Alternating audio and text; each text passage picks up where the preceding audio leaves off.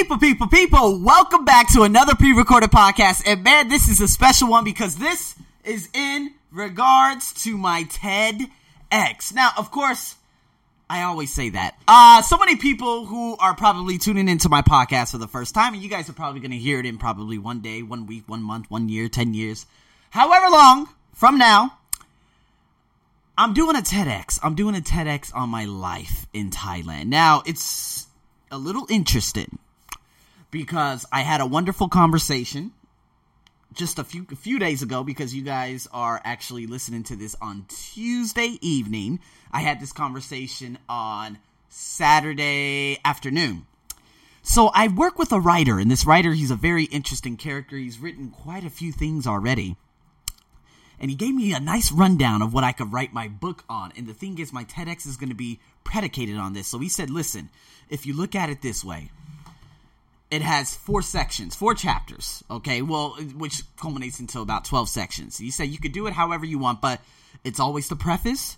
It's boy meets girl, boy and girl breaks up, boy and girl resolves it in the end, okay? These are the 4 sections. So I started thinking about it, and I'm like, okay. So I love it because now it's starting to formulate. What I'm going to talk about is starting to formulate, and you guys are going to hear it for the first time in 2 weeks because I'm going to debut it. It's not going to be downloadable because I don't want it to be downloadable, or these specific organizations that I'm going to be applying to next year, they're not going to want me to, what am I trying to say? They're not going to, if they already hear it, they're going to be like, oh, well, maybe it's not too good. I want it to be as a surprise. So you guys, for the first time, are going to hear this TEDx in 2 weeks. And so basically the TEDx, I really want to capture the audience. Now, of course, I've been taught this for so long, in communication classes in college and whatnot. And within the first 10 seconds, if you don't have the audience, it's done. In the first 2 pages of the book, in that preface, you need to capture the audience. That cover means absolutely everything. And so before I get back into the TEDx, I want to revert back to, of course, this particular colleague that I work with. And he's like, listen, take a look at this book, Arsenio. What do you see? You see a polar bear. You see a polar bear. So is the book going to be about polar bears? No. This is an English book, but there's a polar bear on the front cover. What the hell is going on? I said, well, that's a good point. He said, what? Look at the top. What does it say? Unlock. Unlock what? Unlock what? The polar bear? The tundra? What are you unlocking? What does the entire book have to do if you have a picture of a polar bear on the front of it? And I said, well, that's an excellent point. See, my book, the book cover is going to be insane. Okay, that's for the most part. I'm so excited how it's going to look, and I'm so happy. And he's like, you know what? You need to have it tangible. And he said, stay away from the ghostwriters. And I was contemplating actually using a ghostwriter because he said, well, they don't know the story like you do. And I was saying this to myself before, too. And I was like, well, you know what? That's another very, very valid point because no one can tell my story like I can, period. So I hurry up and said, okay, enough with the ghostwriter. I wasn't really considering it. I just wanted to see, and it just felt like it was too fake. Felt like, she didn't really care about this and that she was just trying to make a sound. I'm like, get out of here. I'm doing this on my own. And then I'll just find an editor to edit it and say, okay, all right, your book is good to go. And then there it is. And so he was telling me a couple other things about Amazon Kindle, ebooks, all that stuff. And he said, of course, in the first 2 pages, if you don't have them, it's over. And of course, the cover, I'm going to put so many different things on there, and it's not going to be about a pity party. And he told me, he's like, what you need to do at the very end, they want something. The readers want something. The people who are listening, who will be listening at your TEDx, they want something. They want something to take with them, put it in their pocket, and walk away with that forever. And I'm like, okay, perfect. So of course I said, no, I'm not going to make it a pity party. He's like, be careful. I'm like, listen, no, I'm letting people have it. What I've endured, you can't take away what I've endured there, period. But it's not going to be a pity party. It's going to be what was the transformation. Now, you guys are going to be listening to this Tuesday evening, if I believe. Yeah, Tuesday evening. So the best part about this is going to debut about at 6:30 when I actually go on break time at my, at my job and whatnot. And this is going to be published. I'm going to publish it along with a blog, I think. I'm not exactly sure. It just depends how well I do today. And yeah, so what am I trying to do? I just went way off topic. God damn it. Excuse my French. So yeah, I decided to, what the hell am I talking about? Okay, let's back up a little bit. Preface, I talked about the preface, and he said, oh yeah, they want something to take with them.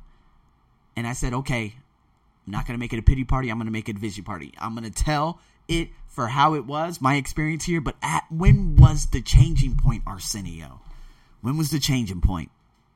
Well, October 2014 is going to have to be one of the biggest parts. That's going to be the disaster. I guess the third section of my Tedx. That's going to be probably around the 12-minute mark or whatnot, because this is going to be, an 18-minute presentation.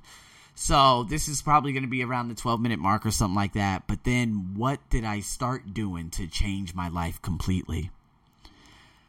And there it was. I mean, of course, following October 2014, it was April 2015, and here I was laying on my bed watching Elisa Nichols' video, watching her cry on stage about all the trials and tribulations and her not having enough money to buy Pampers for her son, and so many other things. And right then and there, I cried. And that biochemistry was disrupted. And next thing you know, she put a picture on, of course, the Steve Harvey show. And she's like, this is one of my favorite mentors. If you guys don't know him, his name is Les Brown. And before that, I've been listening to, of course, the YouTube. Before that time, probably around March, I was listening to a YouTube video of, what was it? Of a voice. I didn't know who the voice was, but he was so inspiring. And of course, it was from this YouTuber who made a cluster of like these motivational videos. And boom, Les Brown. He had a couple of sections. Now, of course, this was back in 2015. I could find pretty much full presentations of him anywhere on YouTube. But back in 2015, no. So I started going by his little episodes. He had about 9 different episodes. This YouTuber, of course, uploaded it. Listened to number 1, number 2, number 3, number 4. So, of course, I'm going to have to put this all together and make it a little bit short. But then, of course, the threats. I've had a number of death threats in 2015 from people who worked for Thai Airways, literally in Bangkok, telling me they would try to have me blacklisted and they would have dangerous people kick their face in. Their father was the chief of immigration. So many ridiculous things. Like, I'm calling it for what I see. This is what I've experienced. But then it came from a botched trip. This was the turning point. A botched trip, and something told me library, and something told me the biggest shopping plaza in Bangkok. So I went there, and there it was. Paulo Coelho's Alchemist and Napoleon Hill's Law of Success. Later followed Jack Canfield's Success Principles.